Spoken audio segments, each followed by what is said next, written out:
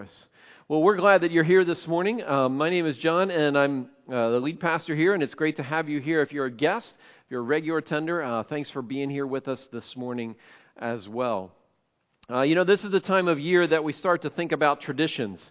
I start to think about those traditions, especially as we're moving into Thanksgiving and Christmas. And one of the traditions that my family is involved in every year is the tradition of finding a Christmas tree. And we like to go to a Christmas tree farm in the area. And as we go to the Christmas tree farm, one of the objectives is to find a tree.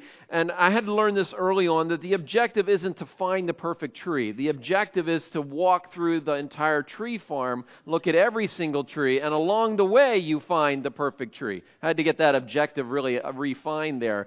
And so over the years, I began to discover what my role in this experience was. And I discovered that what we would do is we'd end up at the very end of walking through the whole Christmas tree farm, and somebody would say, "Hey, where's that tree we saw at the very beginning?" And then we're like, "Oh, no, we're never going to find it." So I discovered that's my job. See, my job is to find the beautiful tree in the first 5 minutes and then memorize where that tree is, so that after we walk through the entire farm, then we come back and we can go back to that tree. And then we take it home and decorate it. And usually we do this sometime after Thanksgiving, first week of December. And it's usually cold, really, really, really cold. Sometimes it's even snowing. And since then have discovered that you can actually tag a tree in the balmy weather of October and not have to navigate around in the bitter cold to find your beloved Christmas tree. But these kinds of traditions, they provide a lot of value. They strengthen the family bond. They connect generations. They create lasting memories. And they help us to pass on sometimes cultural and religious heritage. But we have traditions that are not just at this time of year. We actually have traditions all year long. We all have traditions. We have traditions about our faith. We have traditions about the way that we talk to God. For some people, talking to God is something that's on their knees, is the most reverent and honoring way that they can talk to God and meet with God. For some people, there's a certain way that you dress is important when you meet with God. And so some, it's a little bit this, where at CCC, it's a little bit more like this. That's how we meet with God. There's other things that people do. For some of you, you got up this morning and, you had a cup of coffee, you opened your Bible, you read a couple verses, and you just kind of sat there quietly, and you slowed down, and you were still before God, and God just showed up, and He was there with you.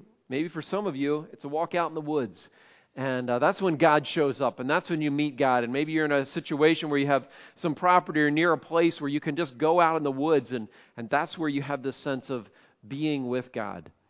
Well, it was not only for us these days, but it's also in Jesus' day that there were traditions about meeting with God. And these traditions were set up centuries ago for the Jewish people as they came out of the land of Egypt. They had been slaves for 400 years. They did not know how to have a relationship with God.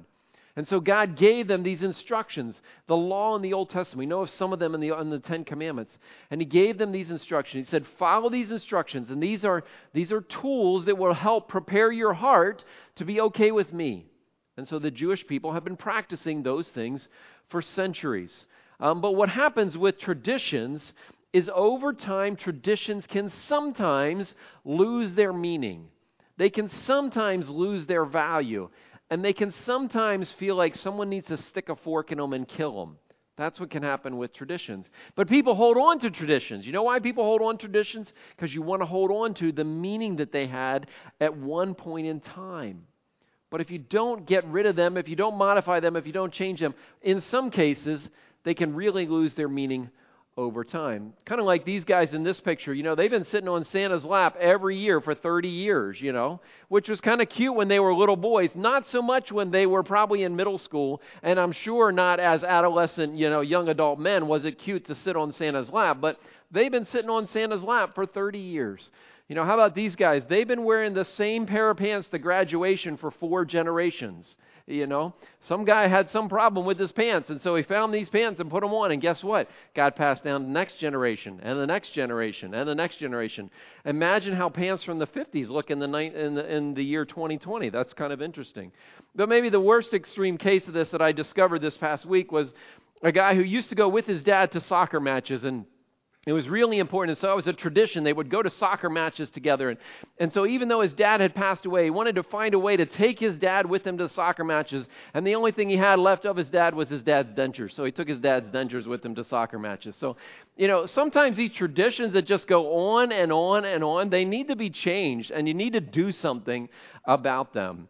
And what we're going to discover this morning is we're going to discover Jesus running into this same kind of dilemma with some traditions that really needed to change.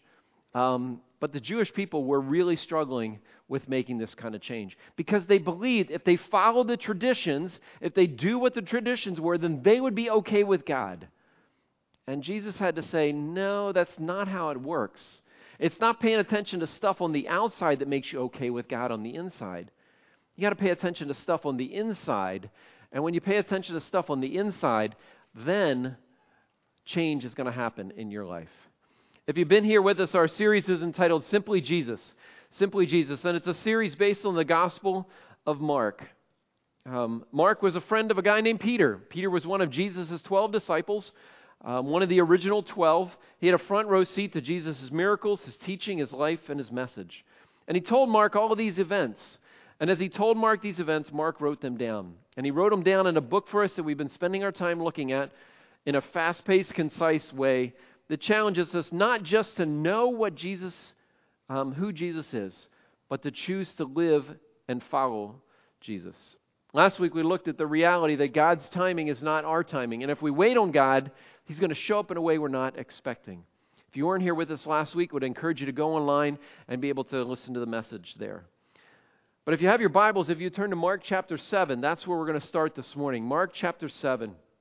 If you don't have a Bible, you can grab one in your seat there. It's page 818, page 818, or you can follow along on your phone or wireless device as well. And as you're turning there, let me just review kind of the last 6 or 7 weeks.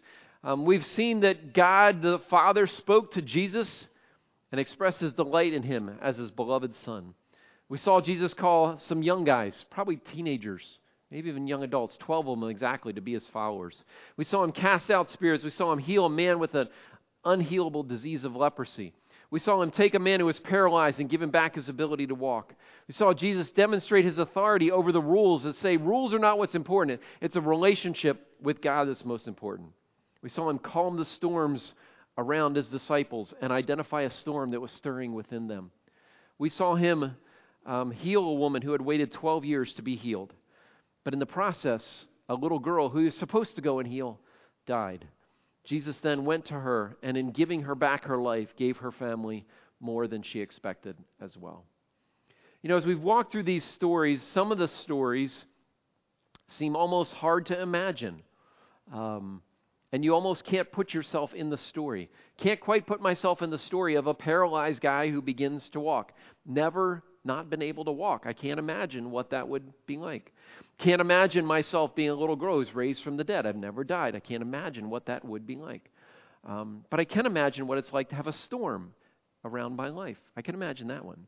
And the story we're going to look at in Jesus, we're going to look at today about Jesus is a conversation that He's having with the religious community.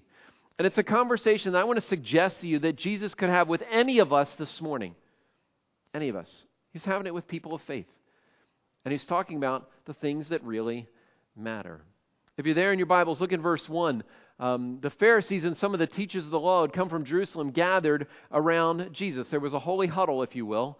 And in verse 2, they saw some of His disciples eating food with hands that were defiled. Now that word defiled is going to keep showing up all throughout this part that we're looking at this morning. And the reason their hands were defiled, which means they were unclean or not they were not acceptable, they were dirty, is that they hadn't washed their hands. Their hands were unwashed. And the Pharisees and all the Jews don't eat unless they give their hands a ceremonial washing, holding to the tradition of the elders. So there was tension in the air. There was tension in the air. Jesus had already confronted the religious leaders about their rules about Sabbath. He had confronted them and He had gave permission to violate these rules by saying it's not about the rules, it's about a relationship with God. And so they kind of had their spider sense, their antenna was up for anything else that Jesus would do that would threaten their Jewish way of life, that would threaten their laws, their morality, the way they looked at things. Jesus was a little bit like a 21-year-old that comes around a bunch of high schoolers and says, high school doesn't really matter. Just kind of go out and have a good time. Once you get out in the real world, then it matters. So don't really worry about high school. And the parents are saying, no, don't say that. That's what Jesus is like. He's the one stirring up the trouble. And the Pharisees are the one trying to push him away. Because this was really not an issue about hygiene. It really wasn't. Their hands were dirty. This was about following rules, and not even rules that are in the Bible somewhere. These were the tradition of the elders. There's no religious basis for these rules about washing their hands. They just made up rules upon rules upon rules. And they had lots of rules. When they came to the marketplace, they don't eat unless they wash. They observed many other traditions, washing cups, pitchers, kettles, lots and lots of rules. You see, what was at risk is Jesus taking the legs out of their Jewishness. What does it mean to be a Jew? It means you follow the rules. To be a Jew is what? Tradition, right? That's what you do. You follow the rules. And it was assumed that if you didn't follow the rules, if you didn't wash the way you were supposed to wash, that it pictured your heart. And it pictured a heart that was not pure before God, that wasn't okay with God. So you see, the outward stuff was supposed to picture the heart. And that's what hand washing was supposed to do. So they came to Jesus. They said, Jesus, why'd you give the guys a pass? Why'd you give them a pass? Why don't your disciples live according to the tradition of the elders instead of eating their food again? There's that word, dirty hands again. Dirty hands. Dirty hands mean a dirty heart. Well, Jesus didn't avoid the question, but his answer stunned them. He said, Isaiah was right when he prophesied about you hypocrites. I think there was a little finger pointing going on there. As it's written, these people honor me with their lips, but their hearts are far from me. Jesus didn't justify what his followers did. He didn't defend them. He confronted the religious leaders. He said, you guys are frauds. You guys are posers. You guys are actors. You're appearing to be someone that you are not. He said, you honor me with the words, with your actions, the stuff that you say, but your heart, it's far, far away from me. You act good, but your love is far, far away from me. Your devotion is far, far away from me. You show up, you serve, you give, you go to your group, but your heart is far, far, far away from me. He said, you care more about what other people think than you do care about what I think. He said, you care about where your next purchase is going to be, not honoring me with your resources. He said, you care about your next experience or fun activity, not meeting and spending time with God. You care more about protecting your secrets than letting me redeem your secrets. And he said, you know what? Because of that, your worship is pointless. It's a waste of time. Go home. Do something else. Don't even come back anymore. He says it's vain. There's no value. And your teachings, they're just your rules. You've forgotten, you've abandoned God's commands. And you're just holding on to traditions. I read these verses. It makes a lot of sense to me. I grew up in a church culture, in a church setting with lots of rules. Lots of rules. Lots of things that you were not supposed to do. Don't drink and don't chew and don't date girls that do. Lots of don't. And if you did any of those things, you know what was coming down on you. That's what I grew up with. And so it's real easy for me to say, yeah, you guys, this is a verse for you.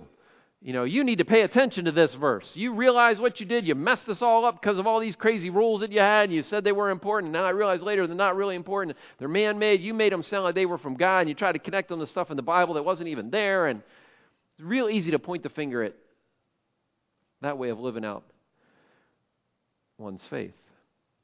But the challenge is for me to ask myself the question, so how do I honor God with my lips and my heart is far from Him?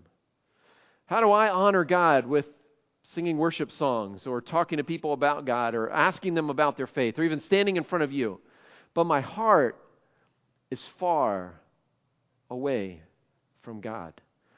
In my choices, in my thoughts, in my priorities, in my relationships, in the things that I say, in the things that I think, in the way that I will live. You see, the religious community of that day said as long as you looked good on the outside, as long as you cleaned up nice on the outside, then you're okay with God. That's what they said. Now, I'll be honest.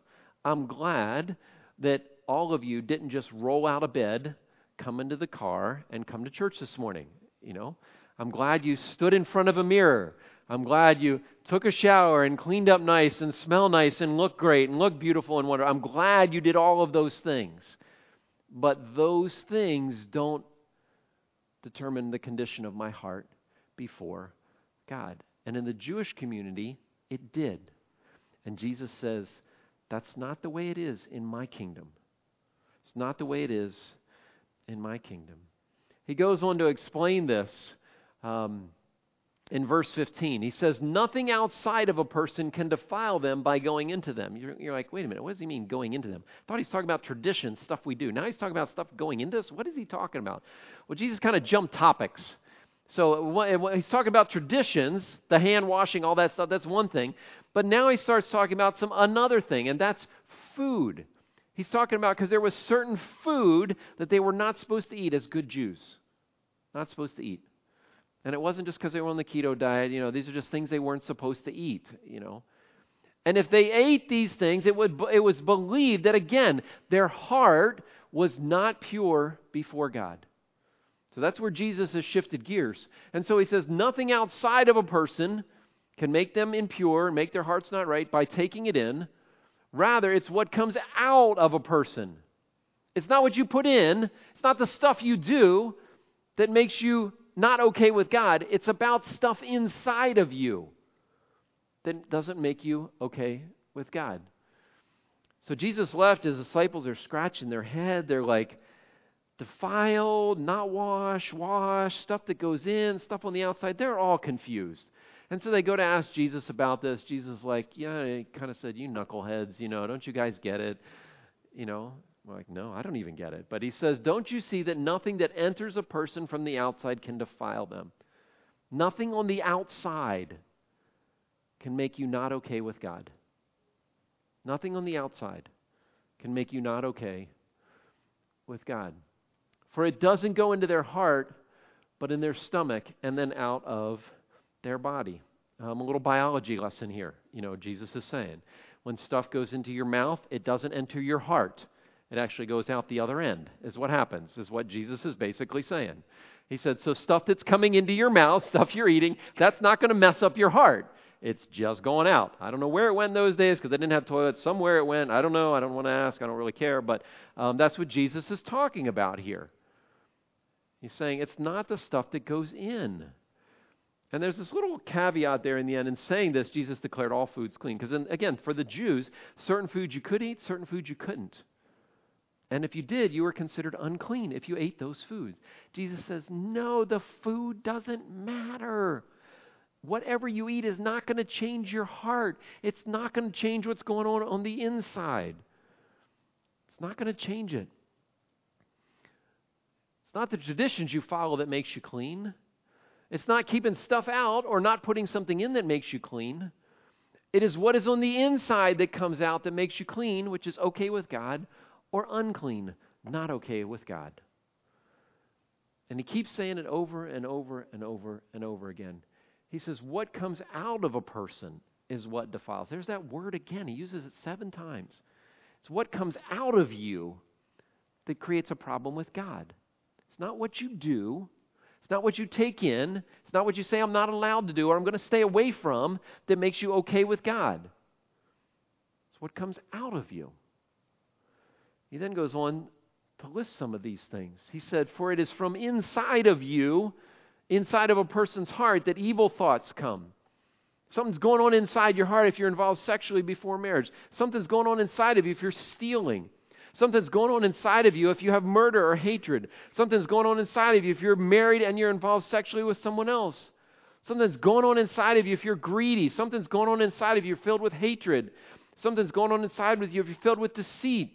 Something's going on inside of you if you have sexual jokes and crassness. Something's going on inside of you. You want someone else's stuff.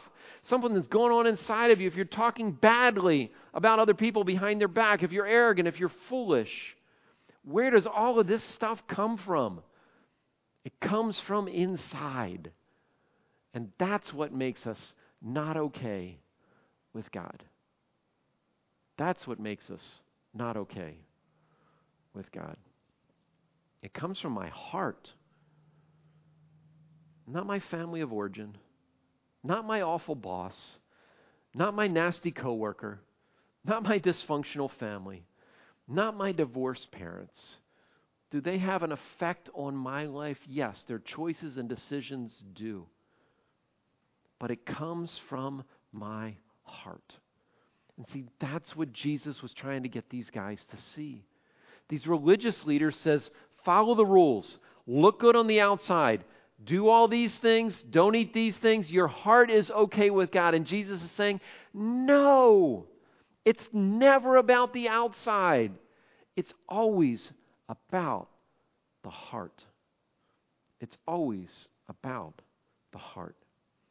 You say, why was this so important for Jesus to talk to them about it? Why was it so important? Because when we make faith about following rules, traditions, something's broken. Something's broken. And that's what Jesus was trying to say and was trying to explain. He said, following Jesus is about seeing myself as broken. My life is a mess and I'm in need of a Savior, that apart from Jesus, I'm helpless. I'm defiled. I'm not okay with God. On my own, I'm not okay with God.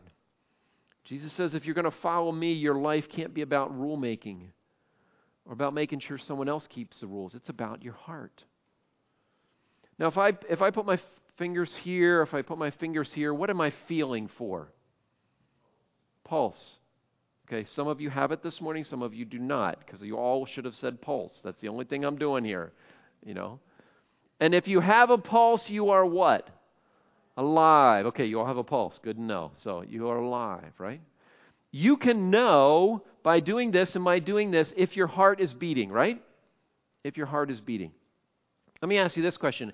Can you know sometimes if there's a problem with your heart? Can you know sometimes if there's a problem with your heart? Can you? Yeah.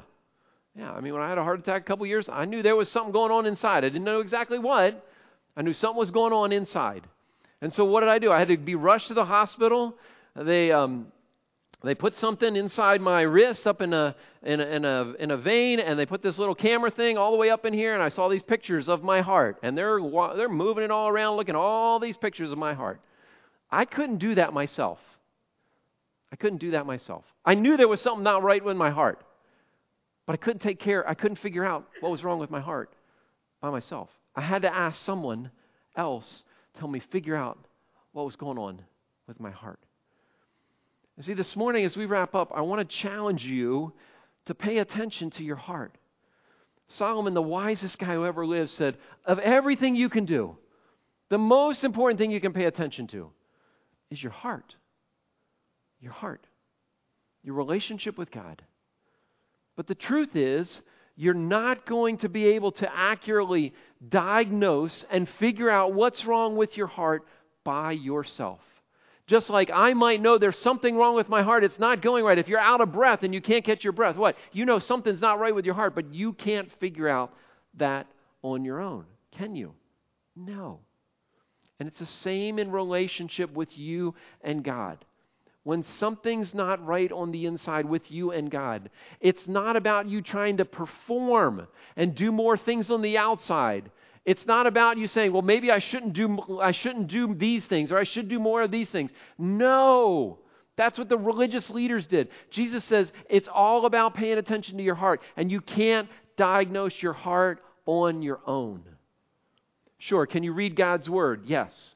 Can you listen to God speaking to you through this? Yes. Through when you're sitting here in a service, or through music or other means? Yes. But I want to suggest to you that you have to invite someone else into your life to help you look at your heart. You can't do this on your own. I can't do this on my own. None of us can do this on your own. Students, that might be a conversation with mom and dad to say there's something not there's something not right on the inside. I don't quite know what it is, but something's not quite right. If you're married, maybe it's a conversation with your spouse if they feel safe enough to talk with them about what's going on. Maybe it's a conversation with a pastor or a spiritual director or a counselor. Maybe it's a conversation if you're in a small group with a small group leader, a couple men or a couple women that you trust to say, there's just something that's not right on the inside. I don't quite know what's going on with God and me these days. The place to start is to humble yourself and say, I can't figure this out on my own. People who pay attention to their heart are willing to admit their weakness, own their faults, and with the help of God and others, ask that God do the work on the inside. You see, God wants to change us from the inside out, not the outside in. And it starts with our hearts. You see, we don't believe that we're a mess to be cleaned up, to be spruced up, to be fixed up to look good on the outside. We believe that we're sinners in need of a Savior and that we can't do this on our own. We all need Jesus. As we close this morning, I'm going to ask you to bow your heads with me. And as you do, I just want you to take a moment and tell God what's going on in your heart. He already knows, because He knows everything. And when you tell God what is going on inside of you, it's called confession. And so maybe this morning part of that confession is that you've been busy and preoccupied and you haven't even had time to come to worship. Or maybe you're consumed with your next purchase or your next raise or moving another step up in the corporate challenge in front of you. Maybe your heart is struggling with lust and sexual desires, and you're viewing things on screens that are feeding that. It's all coming from the inside. Maybe your heart is just hurting right now. You've lost someone you love. Or the struggles in this life have just gotten really, really hard for you. And your heart just feels sad and lonely. God, you know the condition of each of our hearts. And what you long for is people in relationships, in a relationship with you, who are willing to not just honor you with their words, not just go through religious motions, but are willing to examine and look at their hearts. God, it's hard for me to do this because there are times when I do this, I do not like what I see. And I can be filled with shame and embarrassment. And I forget what that song says that we sang earlier, that I'm one of your children and I'm chosen, I'm forsaken, and I am exactly who you say I am. And so God, I pray that as we bring our hearts, no matter what the condition is, to you today, we would have this sense of you being our Father, waiting there with open arms for us. God, help us to continue to walk towards you and to honor you not with just with